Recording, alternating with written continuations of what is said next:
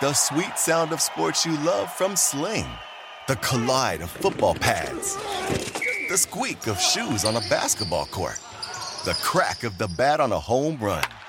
The slice of skates cutting across the ice. But what about this one? That's the sound of all the sports you love, all at once. Starting at $40 a month. Experience it all live with Sling. At Bet365, we don't do ordinary. We believe that every sport should be epic. Every goal, every game, every point, every play. From the moments that are legendary to the ones that fly under the radar. Whether it's a game-winning goal in the final seconds of overtime or a shot on the goal in the first period. Whatever the sport, whatever the moment. It's never ordinary at Bet365. 21 plus only. Must be present in Virginia. If you or someone you know has a gambling problem and wants help, call 1-800-GAMBLER. Terms and conditions apply.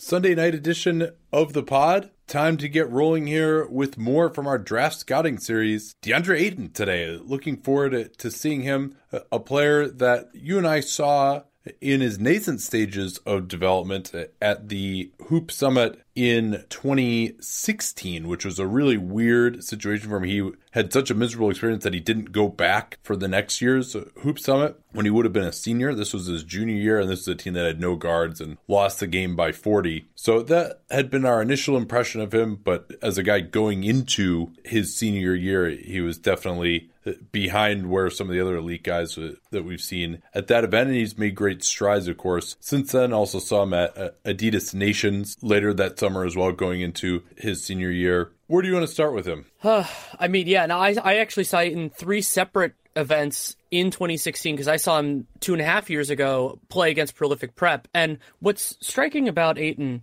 is that while he has certainly improved and there are lots of elements of his game that are at least a little bit different, I think the general contours, the general contours are the same. And what I mean by that is immensely physically talented, on the short list of the most physically talented players of his size that I can remember. But then it is applying that consistently and adding in, I thought that Cleaning the Glass, Falk did a nice job of calling this feel. Could also call it basketball IQ, wherever you want to go in that kind of realm. Those are the areas where I was concerned with him then and where I am still concerned with him now. Let's talk about that physical profile first, because that is, of course, what makes him stand out the most. 7'5" wingspan, 7'1" height, 9'3" standing reach. Those are very solid numbers for a center. He's an excellent leaper, as well a power dunker around the rim. And I would characterize his movements, I would characterize him as mobile, but not smooth necessarily. He can cover a lot of ground quickly, and it can look pretty good, but he's not the most fluid athlete, even so, I would say.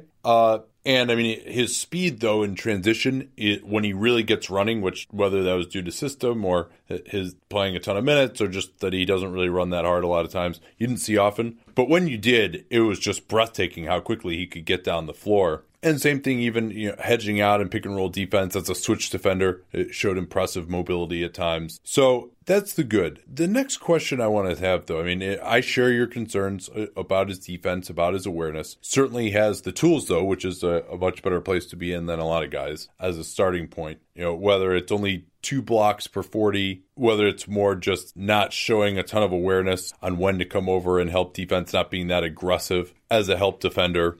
What needs to happen for him to become a superstar, to become a player where you're like, yeah, this is a number 1 pick type of player? Well, it's interesting because there are a lot of kind of different elements that he can improve on. One way of doing it, which is not the common one for a center, is if he could get better as a switch defender. So kind of goes more towards the Clint Capella model of defensive value rather than the Joel Embiid model, where Joel Embiid, wonderful rim protector, defensive rebounder, all that. And I think Ayton actually has a better chance of being more in the Capella model defensively than Embiid, just because of the recognition. And it's hard always to tell with video, but I don't know why I could feel this, but it didn't feel like he was a great communicator. And you could just kind of with the way the rest of his team was moving. And that's something that guys get a lot better at once they get to the pros, because the demands on the center position change in terms of verbal communication. But on that end, I think that you need to do one or the other to at least get to that level. And then offensively, I think it's just imposing his will more often. I had a note was more on the defensive end, but I think it's true both ways, is that he doesn't make opponents feel him enough. And I think of the center position as being about a lot of kind of jostling and battling and movement and imposing your will at certain moments. That could be screening. That could be getting an inside seal for a post-up. That could be denying an inside seal at some point. And Ayton, when he does any of those things, he looks great doing it. It's just that he doesn't do them often enough. Yeah, I think that for him, another guy who you kind of want to put into a stereotype, right? Like the ultra-talented big who's just like kind of undermotivated and doesn't really know the game. But there are aspects of his game that move beyond that, right? There are things that you can see where he's not like, oh, this isn't like a dumb player, or this isn't a lazy player, or he doesn't fall into those categories that easily. I think you people like us kind of want to stereotype him initially because that's what we do as human beings. Is we kind of, oh, this is the archetype. Can we fit him into this box? And I think that the more you watch of him, there are some enigmatic elements in both directions, really. Oh, I want to talk about one of those. So he has surprisingly good passing vision. I don't necessarily think he has the greatest passing instincts, but his vision's like there are a couple plays where he gets doubled and first of all, he also can do escape dribbles, which is pretty exciting for a guy his age, that he can, if he gets doubled, he can get out of it and make a pass. But he can also find guys in the opposite corner and those sorts of reads, not the easy pass, which a lot of guys are getting better at, but he can make the hard pass. And I was really impressed with that. It's another one of the, I don't know that that's really a basketball IQ thing, but it's definitely something you would not expect if one was to pigeonhole him in one of those boxes you were talking about. Yeah, and he had 57 assists on the year, and then some of these are overlap, but on passes out of the post, when he was double teamed, it's called defense commits is the category on Synergy. 75 passes out of the post. A lot of those are two spot ups. A lot of those were on the weak side. And he set up some really nice plays. Even when it wasn't his pass initially causing the assist, I thought that he had pretty decent recognition of when he was getting doubled, and he got the ball out of his hands quickly and started the churn to get a shot on the weak side. Even if necessarily he wasn't finding the guy who was wide open immediately, he said, all right, I'm double teamed. I'm going to give the ball up and not just give it right back to the passer where, there's no advantage gained at all. But he was able to kind of keep things moving and allow his team to take advantage of him being double teamed, which I like. I want to get back, though, to the question of what it would take for him to be a superstar player. Let's say a top 10 player, top 15 player in the NBA. There's a big difference between those, I suppose. But he would have to be, a dominating offensive player. Look at some of the guys who are there. I don't think he's, from a skill level standpoint, he does have a solid jump shot. I don't think a great one. But, he's not going to be Karl Anthony Towns from a shooting standpoint, from a skill in the post standpoint. Now, he's got more physical tools than Towns on the offensive end and defensively as well. I do question, due to the lack of awareness, I think he can be adequate defensively eventually. You mentioned the switching as maybe a way to help that happen. But as a help defender, I don't think he quite has the instinct. And guys could develop that to some degree. But I just don't think he quite has the instincts to really be an elite defensive player as a center. And so now, if you want him to be a superstar, you're talking about a guy who has to be, really just like an awesome offensive player. And I'm not quite sure that he quite can get there. He's solid in the post. He's got a right-hand jump hook, left-hand jump hook. We'll talk more about his post game. But I think he's got some kind of pick-and-pop game. But again, not something that looks like a total bread and butter. You're not seeing this guy and you're like, oh man, this skill level is unbelievable. It's nice, especially when you consider his physical tools. He's certainly above average for a guy with his physical tools in terms of his skill level. But I don't see him as just a dominating, put the ball in his hands type of offensive player. Unless he can just play with so much physicality that, he's getting Shaq-like deep post-ups all the time and stuff like that. I'm not sure that he quite has that in him. So he's not going to ever be 325 pounds like Shaq either. Probably he's going to be very strong and big, but not a guy who is going to be that powerful around the rim, because basically nobody in NBA history done that. Along those same lines, something that struck me, I watched the game that they played in Oregon, which happened to be right after the allegations came out about his potential, involvement, the Miller stuff, all that. And he played well overall in that game, but it was close. It ended up going to overtime, and in the late second half and in overtime, he just wasn't impacting the game that much offensively because Oregon was able to take him out. They doubled him really once, and then they were just kind of taking away those passes. And it reminded me that in the modern NBA, it is, even if a guy is good, like, I mean, I certainly, let's not talk about like the Shaq level, because that's a whole different thing, as you just mentioned. But if you're like a step below that, it can be harder to maximize those players offensively than anybody else, unless he really gets this lockdown pick and pop game. If he can be kind of a dual threat pick and roll big man, then he could maybe get in that realm. But it's really hard with how good switching is, with how many capable players are on the floor now, to have that linchpin offensively be a center. Yeah, it is. And Joel Embiid, to whom he has somewhat similar physical measurements, Joel didn't play as much as Kansas, wasn't featured as much, didn't have the raw stats that Ayton had. But Joel, number one, was just a much better rim protector, and number two, just showed like a real smoothness to his skill level that you don't see from Ayton. Now, I think that he has pretty low bust potential, because if you just look at the type of guys in NBA history with his physical profile, if you want to go back, and some of the names of those who are really like this would be, Shaq obviously is a level beyond where he is. Dwight Howard, Andre Drummond. I use this logic too when talking about Drummond, way back in my very early days, when in 2012, you'll recall, there wasn't really an obvious number 2 overall pick. And I said, well, it should probably be Drummond, because if you just look, he had all this rough time at UConn, but with that physical profile, it's pretty hard not to succeed. And he is an excellent rebounder as well, not quite the same level as Drummond. But guys who are good leapers, have good mobility, and are strong, and have elite height and length at the center position. I mean, those guys nearly always succeed in some form or fashion. But my questions revolve around, is this guy really a number 1 pick level of player? Number 1 with some of the concerns we already discussed. And number 2, with just the fact that being an absolute top of the league type of player as a center is just very difficult in today's game. And we just haven't seen a center since Shaq really be a top 5 player in the NBA. And so, he doesn't have to be a top 5 player to succeed as the number 1 pick. But, and again, we haven't looked at everyone else yet either to know where he falls in the hierarchy. He might still be the best of all these guys. But I think it is very difficult for me to say, just because he's a center, because he's not just absolutely elite type of skill level, to see him as just like that type of upside, which is crazy for people to think, because it used to be, oh man, this guy is unlimited upside because he's a center and he has these measurements. But it's just, I don't think that's the case in today's NBA, for all the reasons that we've discussed ad nauseum over the last, probably 3-4 months. A point I want to bring up about Ayton's physical capability. So there was a play, one of the games I watched was, well, actually, here, can we do a read first, and then we'll get into like some of his more specific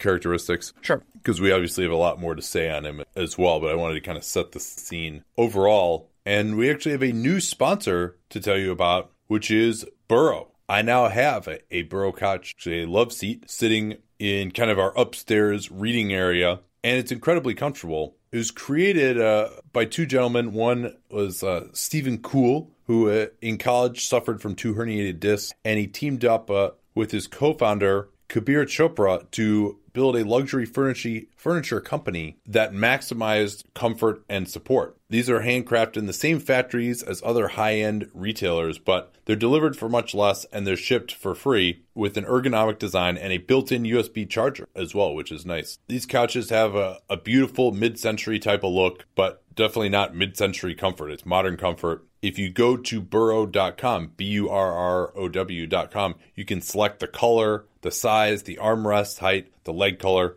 I went with their blue color. You can even customize it a little bit, because the cushions, if you flip them around, they're either tufted or not tufted, depending on what you think fits better in your home. And you can enjoy 30 days risk-free on your Burrow, or try Burrow at one of their partner showrooms as well. And if you don't like it, then of course you can return it. It's shipped in 3 pretty small boxes, all of which were a manageable size and weight. And putting it together, it took me, I think, about 15 minutes or so, I would say. And I was by myself, too. My fiance wasn't available, so I just did the whole thing myself. It really was not very difficult at all. Don't need any tools to put it together. And then obviously, if you need to move, you can take it apart if you need to. The way to get started with Burrow, once again, that's BURROW.com. And then the link is, of course, /capspace. Burrow.com/capspace. They'll get you $75 off your order. Once again, burrow.com/capspace. Burrow makes the luxury couch for real life. Yeah, so where were you going to go here, starting to talk about some of the specific aspects of this game? So there was a play in the Pac-12 title game where Ayton was in good defensive position, got a stop on Metu,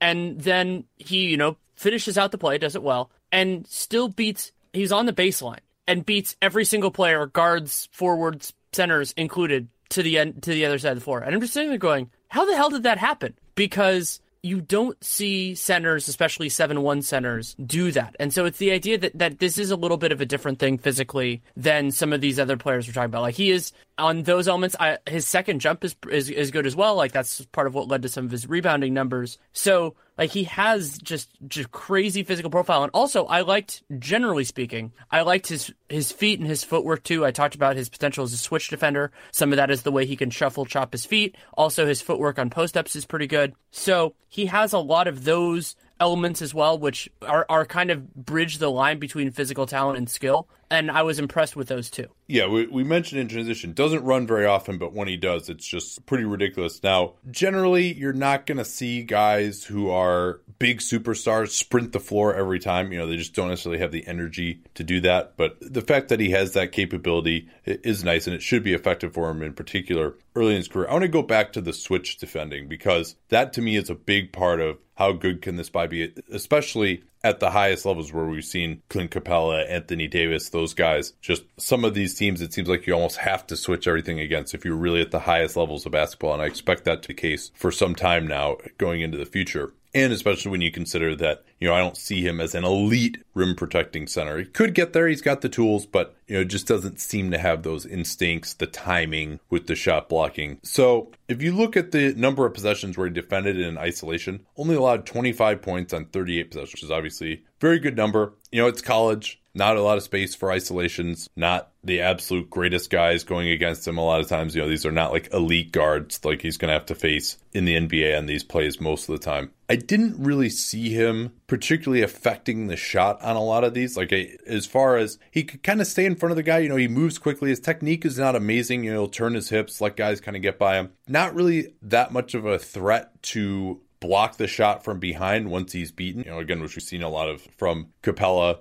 in these playoffs. Also, I didn't think that, when he really did get switched onto a quicker guard, that he wasn't really able to get a hand up and contest the jump shot all that well, to really transition from the sliding into getting a hand up and contesting. That moment when the guy picks up his dribble, how quickly you can get a hand up is a big part of being a good switch defender at the NBA level. So again, his mobility looks pretty good. If you really dig into it, I think at this point, talking about how good he is as a switch defender is a little bit overrated. Maybe, again, he can get there, but... Well, let me draw the difference. It's more about capability rather than what he is right now. Like, it's just, and that's the case for all these 19-year-olds that we're looking at. Sure. Yeah. And I also thought the value for him as a switch defender, there will be issues certainly with guards, but there were a series of plays where he was on more of like a small forward sized guy. And I thought he looked better there just because the quickness advantage was muted a little bit. And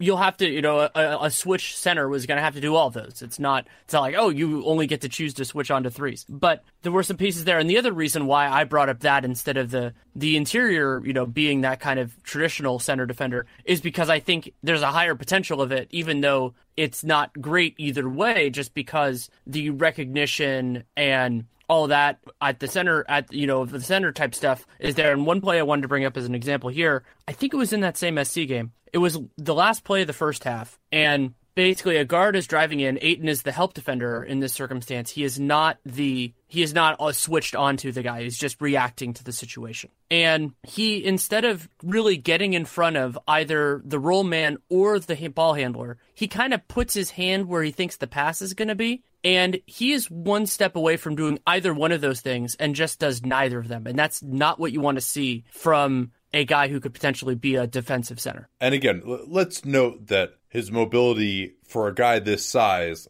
is above average. The fact that we're even talking about his potential as a switch defender is a good thing. The one play that was most hilarious to me was they're up 6 against ASU with under 2 minutes left. He gets switched onto this guard and starts doing like the Morpheus, like come hither with his hand. He's got like his hand out and he like turns it back towards himself to be like, hey, come here to like talk shit to the guy. And right as he did that, the guy just banged a 3 right in his face. It's pretty funny.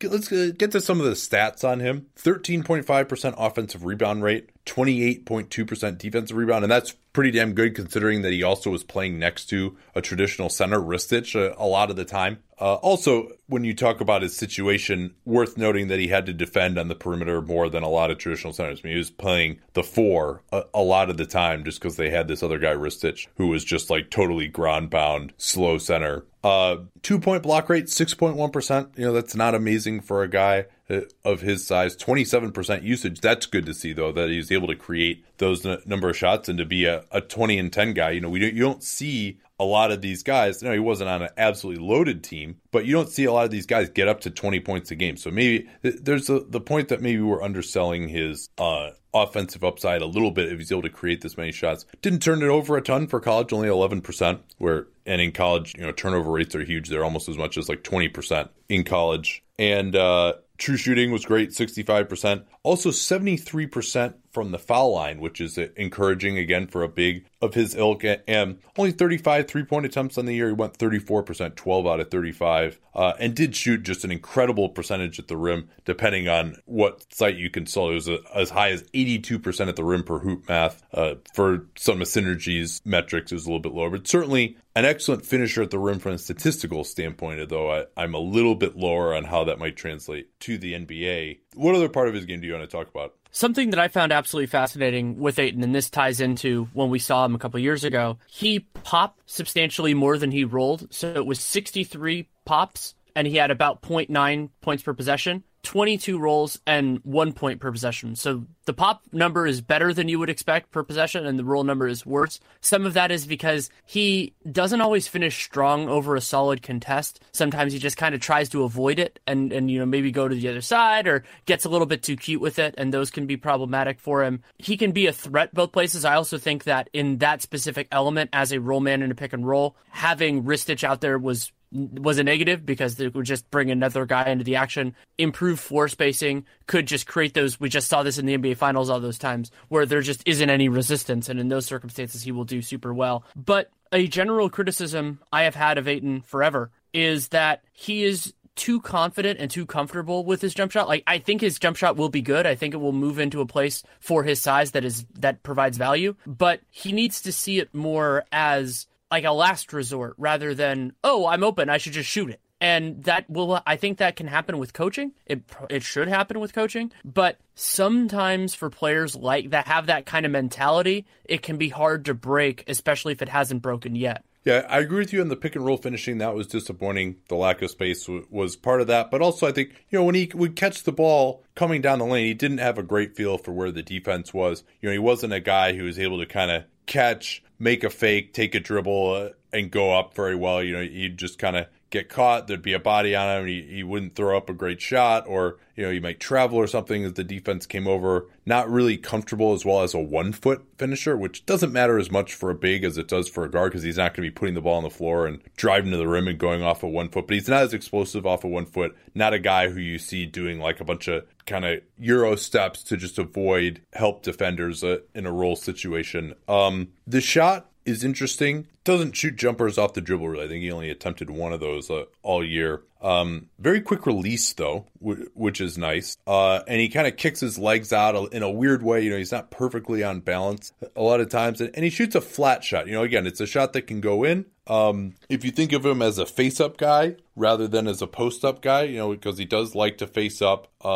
He was 8 out of 22 on face-up jumpers without driving. And I think he can put the ball on the floor, but I don't quite trust him to make the decision once he's faced the basket and started his drive, if the help comes there, as opposed to kind of catching the ball in the post and making an immediate decision. It's easier to do that than in the post than when you're on the move. But he did have some nice moments facing up and driving. One really sick play that he had, which we didn't see much of, but he caught the ball at the free throw line, faked, took a dribble to his right against Alabama, and then went behind his back like really quickly and went in the lane and got a foul. That was pretty impressive. He's got like pretty decent spin moves as well. And one of the nice, you'll see this out of the post for him too. One of the nice things is like a lot of guys if you're not strong enough and you spin, you kind of bounce off the guy and then can maybe travel or just kind of, not have your momentum to the basket get stalled. He's so strong that when he spins, as he's spinning, he can knock the guy backwards as well. That's very difficult to do and create some space. On his finishing game, so on shots noted as around the basket, but not post-ups by Synergy, 1.48 points per possession. That's basically 75%. That's pretty damn good. I think his hands, just, as a finisher on dump-offs, his hands are okay. I wouldn't call them great, although he does have really big hands. His touch is average, I would say. He'll go for kind of these weird reverses sometimes instead of really trying to go up and dunk on someone. He'll also catch the ball and take an unnecessary dribble down low on occasion.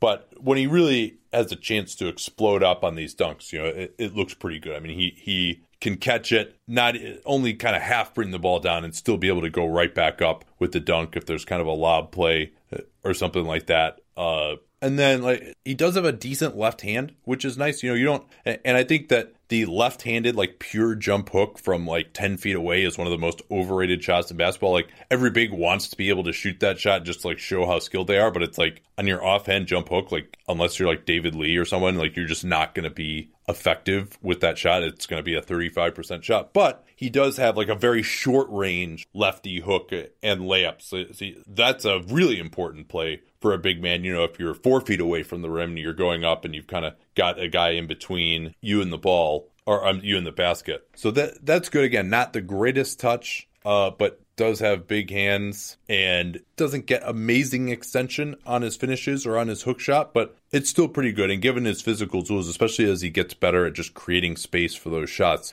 I think it can be very effective. A couple other things I wanted to bring up. One, I mentioned this a little bit before, but it needs to be brought up, is that he is, at this point in his career, an awful screener. Yeah. I brought this up with Bagley as well. I think a lot of guys just aren't encouraged to. Well, and he has the physical capability of being a damn good screener. You don't want to pick up if you're a big in college when they're looking for any. Oh, that's something else we should talk about. On. You don't want to foul. Is how many minutes he played. This was absolutely insane. So he was average 33.5, but in the late games in the season, he was basically playing all the time. I had a note in there when I was watching a couple of the different games going, did he sit in the second half? And the answer was generally no. And they needed him. Arizona dealt with a whole bunch of stuff over the course of this season. And I don't know whether him playing fewer minutes, balancing that out, giving him more rest, even just having quarter breaks as opposed to being in two halves, will make that difference in terms of intensity. Maybe it will a little bit and help. That is one thing that was concerning, but hopefully can be improved. And then another one I wanted to bring up, and this kind of goes into that whole box with basketball IQ, is there was a huge play late in the Arizona State game where Arizona was up 5 and they got a steal off an air pass. It ended up in Ayton's hands in their, their half, because it was a steal in the defensive half. And the clock's running down and he just freezes with the ball. And so you're sitting there going, oh, well, that's weird. He could have passed off, tried to do anything like that. He just froze until the double got there. And then when the double got there, he freaked out, missed his teammate who was open, and just threw the ball right to an Arizona State guy who drilled a 3. And it's not like you're going to, condemn a guy for one play, but it would just kind of combined with a couple of the other things that made me uncomfortable. It's okay, getting into the situation, just being calm and just making an easy pass, because you're up 5 with, I think it was 30 seconds to go. And it just stuck with me. Yeah. I mean, he definitely will have those brain fart plays every once in a while. He's not the most natural feel, not the most fluid player, to be sure. Oh, I had one more I wanted to mention like that. I have this note in there. I wrote, paralleling offense, getting physical with Ayton early works, and that I could see him getting ducked in on and just getting, not necessarily outplayed, but just getting frustrated by big men who try. Those guys who are more effort-based and just kind of get into it. Actually, Kevin Love, I think, could really, in certain circumstances, just piss off DeAndre Ayton, getting into spots, using his arms and all that kind of stuff. And I think once Ayton learns the tricks to the trade, he'll get a lot better at that. But you saw it throughout. It's these guys who are smaller than him or who aren't nearly as physically gifted are just getting into good positions. And I hope that he can get better at that, because otherwise that negates some of the advantage he has. Yeah, and I didn't see him be just overly physical, but he did compete enough to where if he was being fronted, they're able to throw the ball over the top to him pretty well. I mean, he wasn't just like shoving the guy way up the lane, but he was getting his body into him enough. And again, like, he's so big that he doesn't even have to like try that hard to just get good angles in the post. They would throw it over the top to him. It looked pretty good. Or if he was going to try, they'd run a lot of plays where he would set a pick and roll and then try to get position on the block or something like that. And I thought that looked pretty good for him. And certainly against switches, he's able to get post pins pretty easily. I also want to talk about his offensive rebounding and to some extent defensive rebounding too. This comes into play. I just love the way, I mean, this is one of those things that kind of goes against the idea of like, oh, he doesn't have that great a feel. I love the way that he would just tip the ball to himself. I think way more rebounders should do that in situations where it's much easier to get one hand on the ball than two. And so if you're in a situation where it's like, all right, if I go for this with two hands, someone else is going to tip it first. Well, if you can tip it to yourself, like then you can prevent someone else from getting one hand on it and tipping it away from you. I mean, he did that so many times, especially on the offensive glass, and was able to do it without fouling. I thought that was pretty impressive and a nice, the way that he pursues the ball as a rebounder, just overall, is pretty impressive. I mean, every once in a while he won't react that quickly enough, but and especially if he's guarding a shooter, that was something that both being able to come off the shooter and protect the rim and then get back out there, not that many 7-footers or a 19 could do that,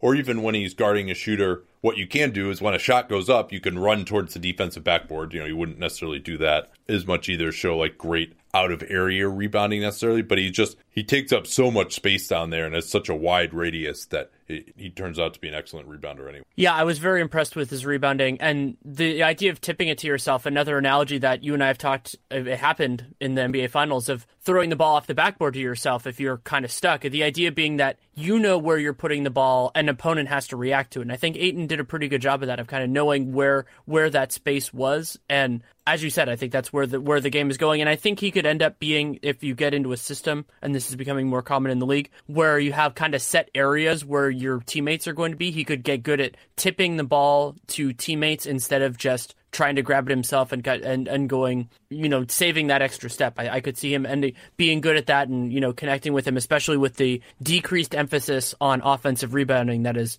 becoming more prevalent in the NBA now. Well, so what do you think of him overall then? I mean, I don't know if I want to rank him since we haven't done some of these other guys quite yet, but just what do you think of him overall as a prospect here? I think it's going to take a while with him to see everything, but his physical capability is going to be there early. I'm more skeptical of his defensive ceiling now than I was before, just because and this isn't from my own knowledge, but I've heard so much about Sean Miller as a defensive coach, and that he did get a little bit better, but didn't get a ton better over the course of that season. Yeah. Maybe fewer and minutes. And all these Arizona guys were like, they help. play the pack line defense, like they just don't block shots or get that many steals. Well, Aaron Gordon hasn't really, these other guys from Arizona haven't really been like, oh wow, Sean Miller was holding me back from getting blocks and steals, so now I'm getting all of them in the pros, and it doesn't really seem to happen. Right, and I am impressed with his rebounding, and I don't know if you read it, but I really enjoyed the piece that Ben Falk did for Cleaning the Glass. It was mid-season, but the framing of it was on this idea of if you put the skills or like attributes of an NBA player into can teach and can't teach, because it's a wide line. Ayton has an appallingly large amount of the stuff that you can't teach, but the question is, how much of the other stuff can you live without? Because he'll probably get better at certain elements of it. I expect that he will, but in order to be like a star or a superstar, you have to have that base and the capability. And so I feel like, as you said, that his floor is comfortably high. I think that's a good element with him, and he's just so capable that I could see him, even if let's say he ends up playing, second unit minutes, I could just see him beasting on second unit centers, either taking them inside, taking them outside, depending on that guy's attributes. And there's a lot to like with him, but I also think that he's kind of coming around partially at the wrong time in terms of overall impact. I could see him being more efficient because there's so much more spacing now, but it's hard to see him as a go-to guy. Yeah, I don't love him just because of some of the reasons that we talked about, and maybe this is my own biases of liking guys who have more feel and more moves, but you can't ignore the physical attributes. And then the fact that he, when you consider those physical attributes, has an above average skill level for those attributes on the offensive end, to be sure. Now, is he going to be a 25 point a game scorer efficiently? I'm not quite sure I can get there yet. Could happen, but he doesn't quite seem to have that skill. But, if you go back and look at like an Anthony Davis or, some of these other bigs, even Karl Anthony Towns, although we saw him outside of the Kentucky sphere as a much more skilled player than he was able to show there. Those are two of the best offensive bigs in today's game. I don't see Ayton, as I said, with that type of smoothness. But I think when you throw in the offensive boards, when you throw in running the floor, throw in pick and roll, pick and pop, and then I think a solid post-up game. I don't know if he's going to be a guy that you're going to want to just like throw the ball to against another center, but certainly off of switches or opportunity post-ups. I see him probably being capable of being a 20-point-a-game scorer, if not maybe the absolute lead dog on an offense. But the biggest,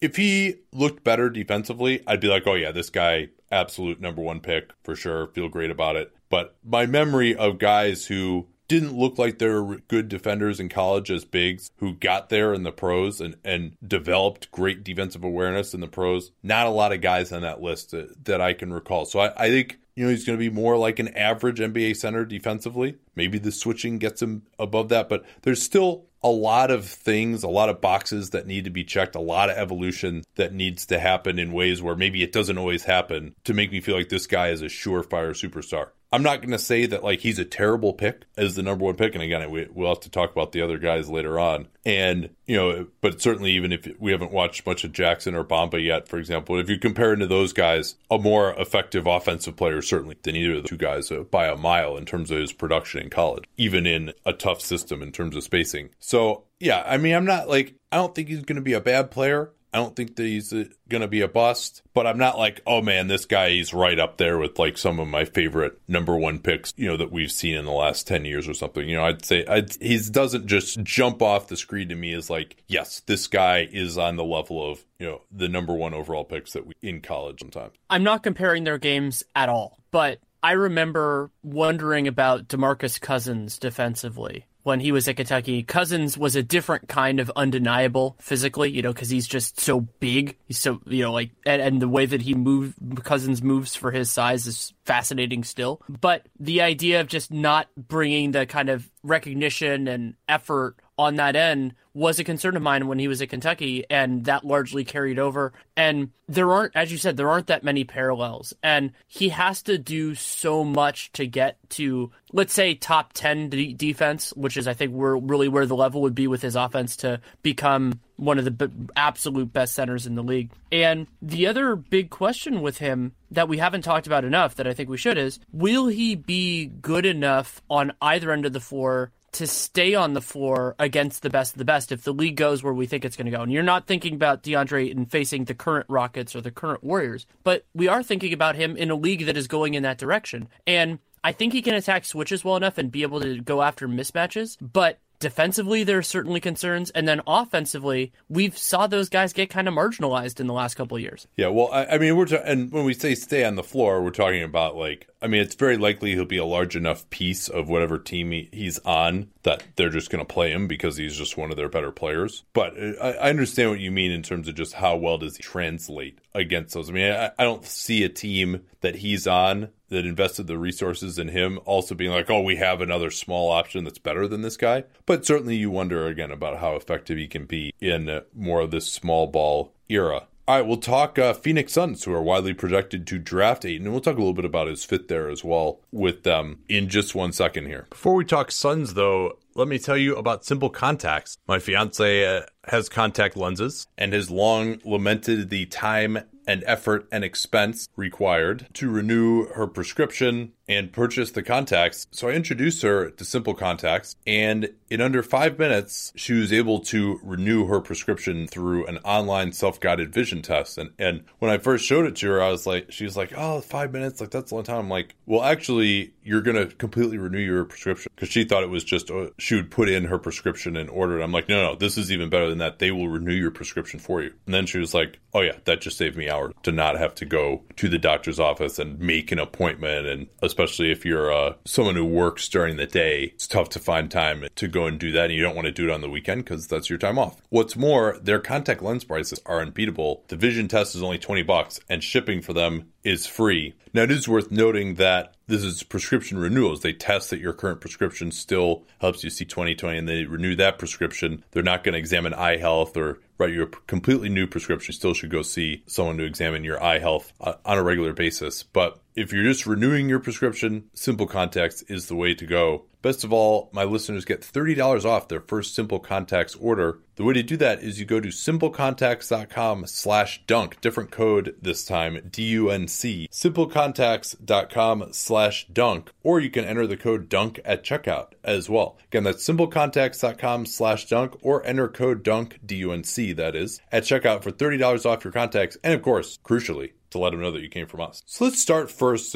with Phoenix. I'm a little concerned just about how they have been these last few years, and then fitting another guy who has kind of questionable defensive intelligence into that mix. Now, certainly with the number one pick, you shouldn't be worrying about fit at all. You should just take whoever you think is the best guy. And they have Kokoshkov now, who I don't know that much about his coaching, but it would be nearly impossible for him not to be an upgrade on what they've had in the last few years defensively. And, you know, guys like certainly Marquise Chris is not a great fit with Ayton. Maybe Bender is, but, you know, those guys aren't good enough that it should really enter in. So if they really think Ayton is the best guy, I have no problem with them taking him. I don't have a problem with it either. They're in that mold where the only guy that I would even slightly consider that for would be Devin Booker, and I haven't watched enough Doncic yet to have a firm opinion on it, but I don't think that one precludes the other. But let's get into their cap situation, just because I think this is interesting with them, because Phoenix could be anywhere from right around at the cap if they keep their kind of fungible pieces to about 20 million under, and the big pieces to consider there are three. One is Alan Williams. He has a $5.5 million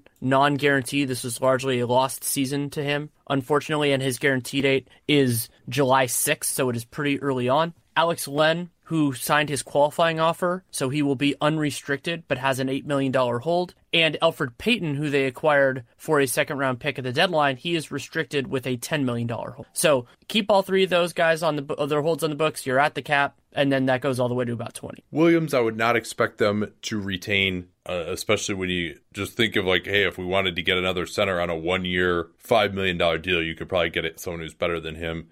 He was productive earlier, but then it had that meniscus injury, did not look good late in the year, though obviously he was returning there. But I don't see him as a guy who there's going to be any kind of that demand for. I mean, worst case, you could always waive him and then re-sign him for less. I think there's about a 0% chance that if they waived him with that he would get claimed. So I think he's gone. Len is talking about believing that he's probably going to be elsewhere. I think that is probably correct. And it's also worth noting with both those guys that if they draft Ayton, there's really not a need for spending that much money at center, because I presume if they bring Ayton in, they'll want a solid vet. That could be Tyson Chandler, it could be somebody else, but they'd want that. And so between those two guys, you probably have the minutes at center spoken for. And I mean, Bender should probably get some minutes at the 5 as well. Played Chris at the 5 also. So I don't think they would need a ton at center. And there's just really, who knows what Len's price tag is going to be, but especially if they draft Ayton, like Len's not going to want to be there. I wouldn't expect them to make Len any kind of significant offer. And then, so it really gets down to Payton, which is an interesting one. I mean, you remember they got him for a song. He did not play particularly well in a Phoenix uniform. Again, was just, one of the worst plus minus guys, especially on defense,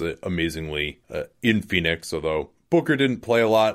That was one downside of Booker's late season injury / them taking their asses off, was that you didn't get to see how well those guys fit together. I don't believe that they do fit well together, because Booker is a guy you want to have the ball in his hands running pick and roll, and Elfrid Payton you don't have to guard at the 3-point line. So it gets a lot more difficult. I mean, I think really the number one decision that they'll need to make in Phoenix, and they've been talking about this of like, oh, hey, we're going to get back into the free agent market. We're going to do more. But I'm not really sure that this is the time for that, especially if you're drafting a number one overall pick. They have to get some kind of point guard in there, I guess. So we can talk about who that'll be. But I think they would just be much better off taking on some bad salary with that $20 million. But then the issue becomes 2019, they probably want to have some space going forward. And, they can have $40 million or so in space at that point, although they are likely to extend Booker, you would think, before then, and that'll cut into that. But they could have enough space for a max contract in 2019. But most of the contracts that they would take on are going to be contracts that run through 2020, although you could always maybe just stretch one of those if you really have some awesome free agent signing for 2019, which I doubt that they will. And while there are a lot of teams that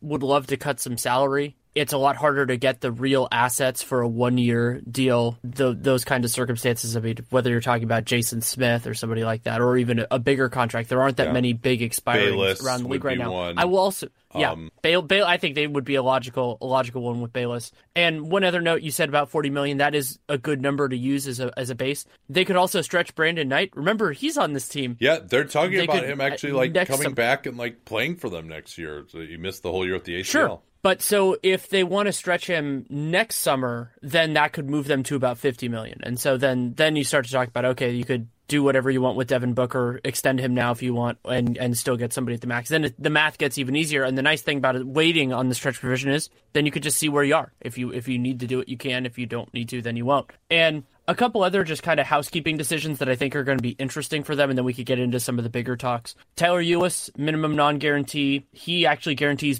I think it's right around draft day. Shaquille Harrison, who played a lot in that kind of tanking their ass off section of the season, he doesn't guarantee until August 1st. He showed some and then promise, Devon though. Reed, I think who they'll stick around with him. Yeah, unless they need that extra, couple $100,000, I would probably keep Harrison around. Yeah. And then Devon Reed had a lost season. He's half guaranteed, but I would fully anticipate he'll be a part of the team. I mean, they drafted him. I think he was 32nd, and he looked pretty good when he was healthy. He just wasn't healthy for him. Let me ask you this: and who is a part of the next good Suns team who's on the roster right now? I mean, and maybe some of I'm saying like that you're thinking of as a starter or like for sure key rotation. For me, it's Devin Booker, and that's it for sure. Yeah. There are other guys who could be. I mean, if Chris steps up, if Bender steps up, I like TJ Warren a lot. And another guy who's like, oh yeah, he's on this team. We like him when he can be on the floor. I'd love to see what Warren can be on a better team. Yeah. But he's tough, though. He could be Josh Jackson. Certainly starter. Could be.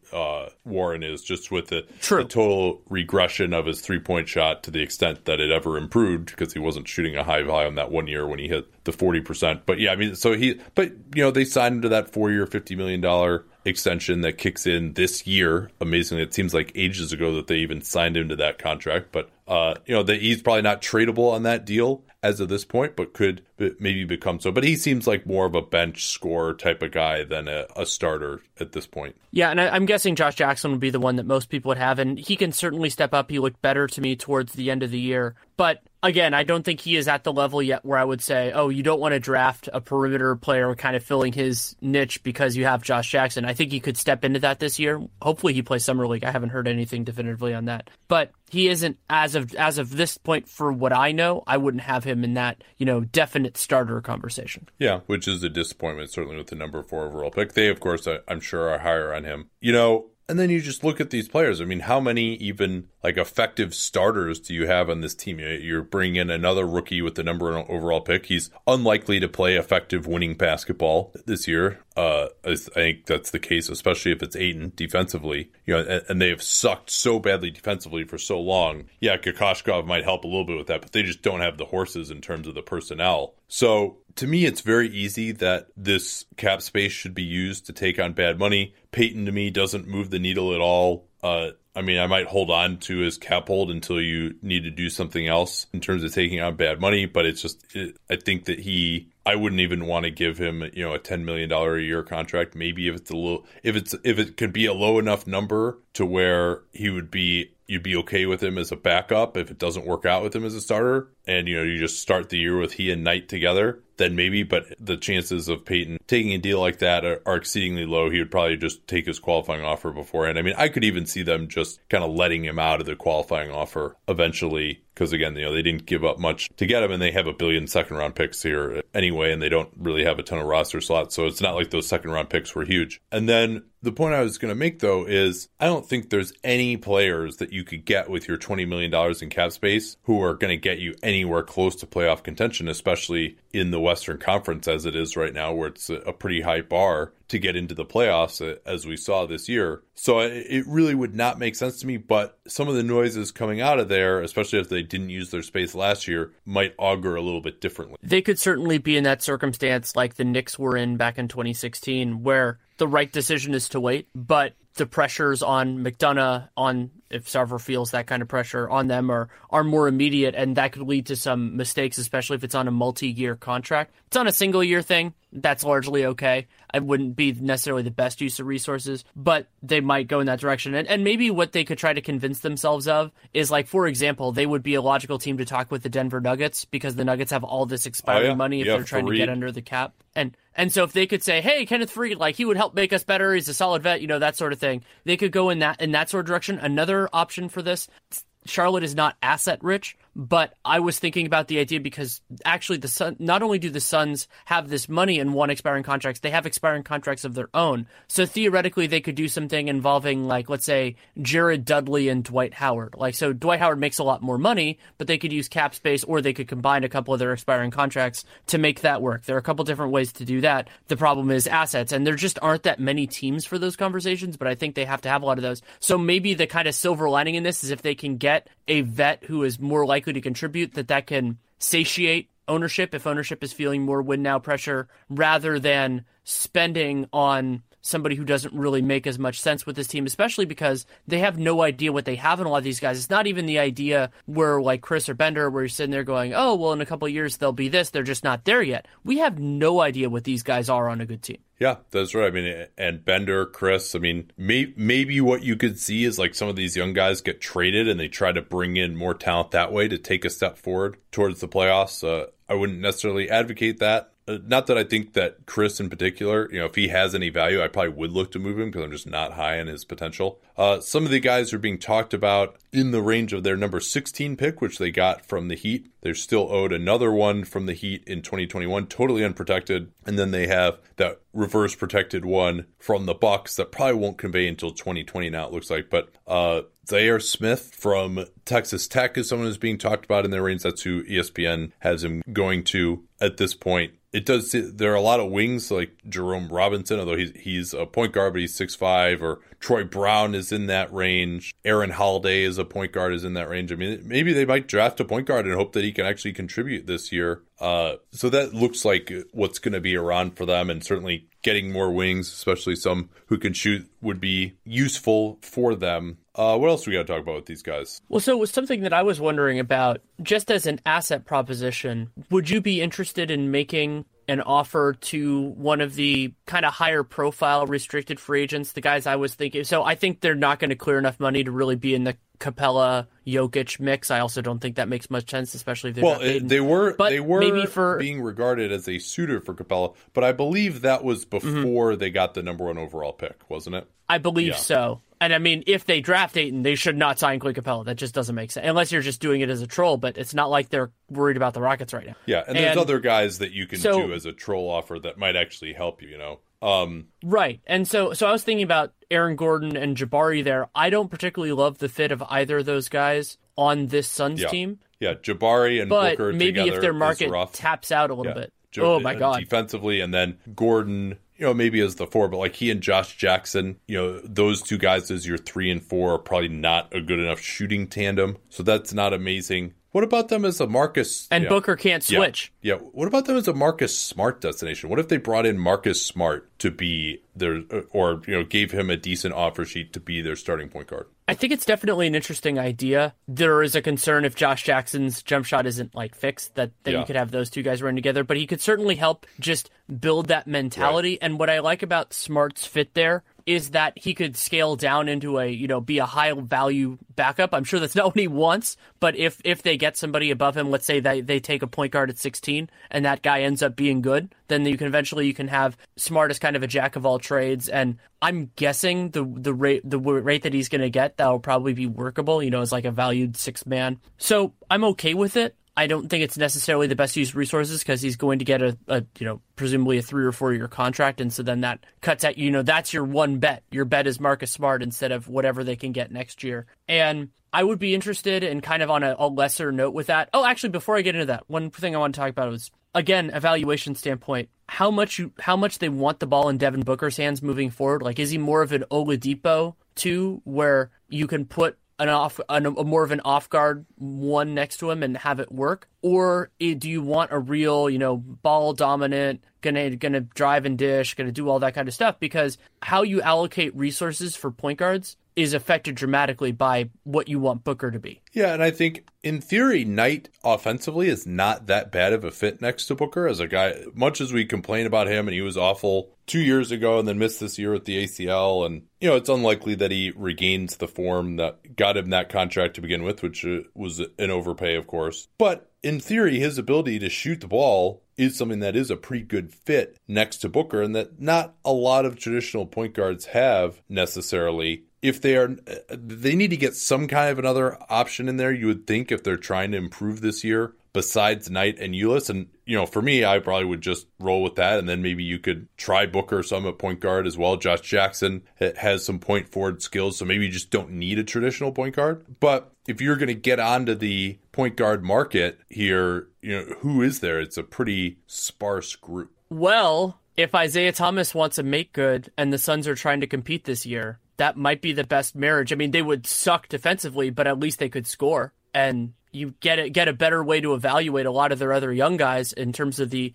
interior based on passing. I think it could actually be a very good thing for Ayton if they draft him. So it could go maybe a 1-year deal or some sort of, like we talked about that idea of, it doesn't fully guarantee or some sort of protection or even something for a second season. There is plenty of baggage with Isaiah in Phoenix, but I think opportunity is going to dictate for him. And outside of Isaiah, I don't think of any real point guards that make a ton of sense for what they're looking for. And even Isaiah, I think I don't know if I want to add 30% usage rate to this team where you're trying to build up a little bit more of a culture, and there's already a lot of mouths to feed between Jackson, who shoots too much, Booker, who doesn't shoot too much anymore. Actually had a pretty efficient year last year, but if you're trying to work with DeAndre Ayton as well, you've got Chris, who likes to get some shots up. I mean, they're TJ Warren as well. I mean, I think they have enough in terms of shot creators on this team. What they really need is shooting and defense, to me. And yeah, I mean, there really is. So I was going to ask you, so a couple other kind of like flyer restricted free agent point guards that I was like, maybe more they would be interested than I would be interested if I were their general manager. Fred VanVleet, Dante Exum, both interesting, kind of like,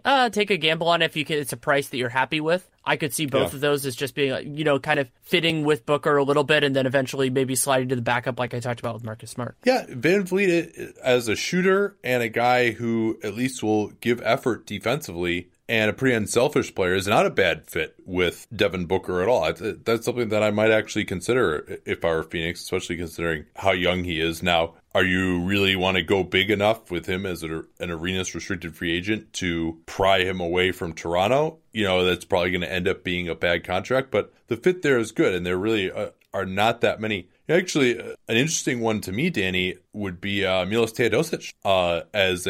Now he doesn't help their defense, but he can shoot the ball, and he's a good, unselfish passer who could help get some of these guys involved. That's another thing that they just have zero of on this team is passing.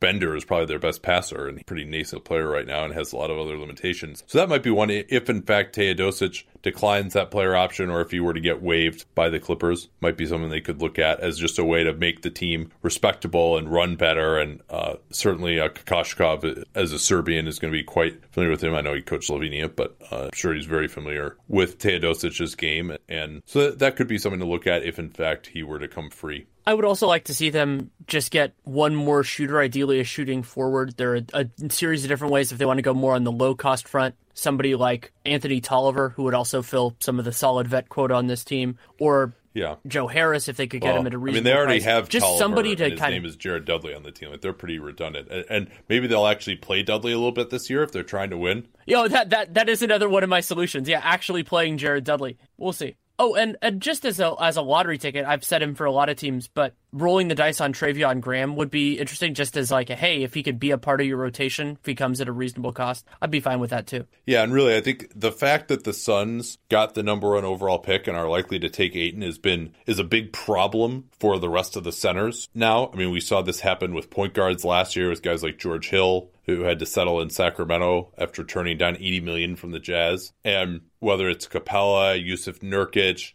there are a lot of guys who were counting on having the Suns as a potential destination because they so desperately needed a center, and now they're going to have Ayton, and they're probably planning on starting him, and they already got Tyson Chandler as sort of like the vet backup. That takes one of the few center suitors out of the market. You brought up that the Suns have 1 in 16. We should also mention that they have 31, which is an incredibly valuable pick because not tied to the rookie scale, could be interesting in terms of who is available then. And then, hilariously, they also have 59 just because I guess they want to draft a guy and just bury them in Europe for a couple of years. Yeah, well, 31 can be a very valuable pick for getting a European who, might have a big enough buyout that a late first-round pick wouldn't work very well for him. So then you can do that pick, stash him for a couple of years, and then, you're not subject to the rookie scale if you do want to bring him over at a later time. I think that's about all I got on these guys. Yeah, I think so for me as well. I will mention that I have a couple of things. One out, Real Jam Radio with Ben Golliver. We talked about the finals, talked about LeBron. It was a fun conversation. I also have a piece coming out for The Athletic on Monday about Kevin Durant's free agency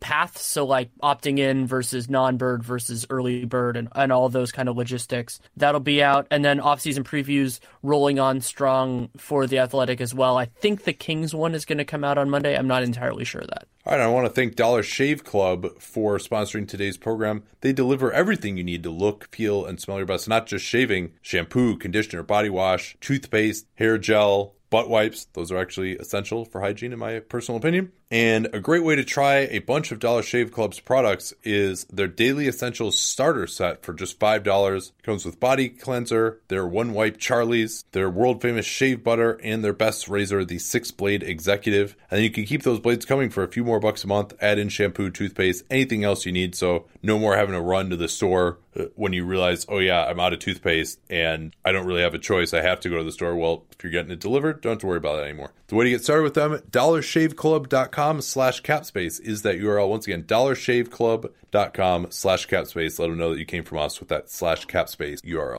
At Bet365, we don't do ordinary. We believe that every sport should be epic. Every goal, every game, every point, every play. From the moments that are legendary to the ones that fly under the radar. Whether it's a game-winning goal in the final seconds of overtime or a shot on the goal in the first period. Whatever the sport, whatever the moment. It's never ordinary at Bet365. 21 plus only. Must be present in Virginia. If you or someone you know has a gambling problem and wants help, call 1-800-GAMBLER. Terms and conditions apply.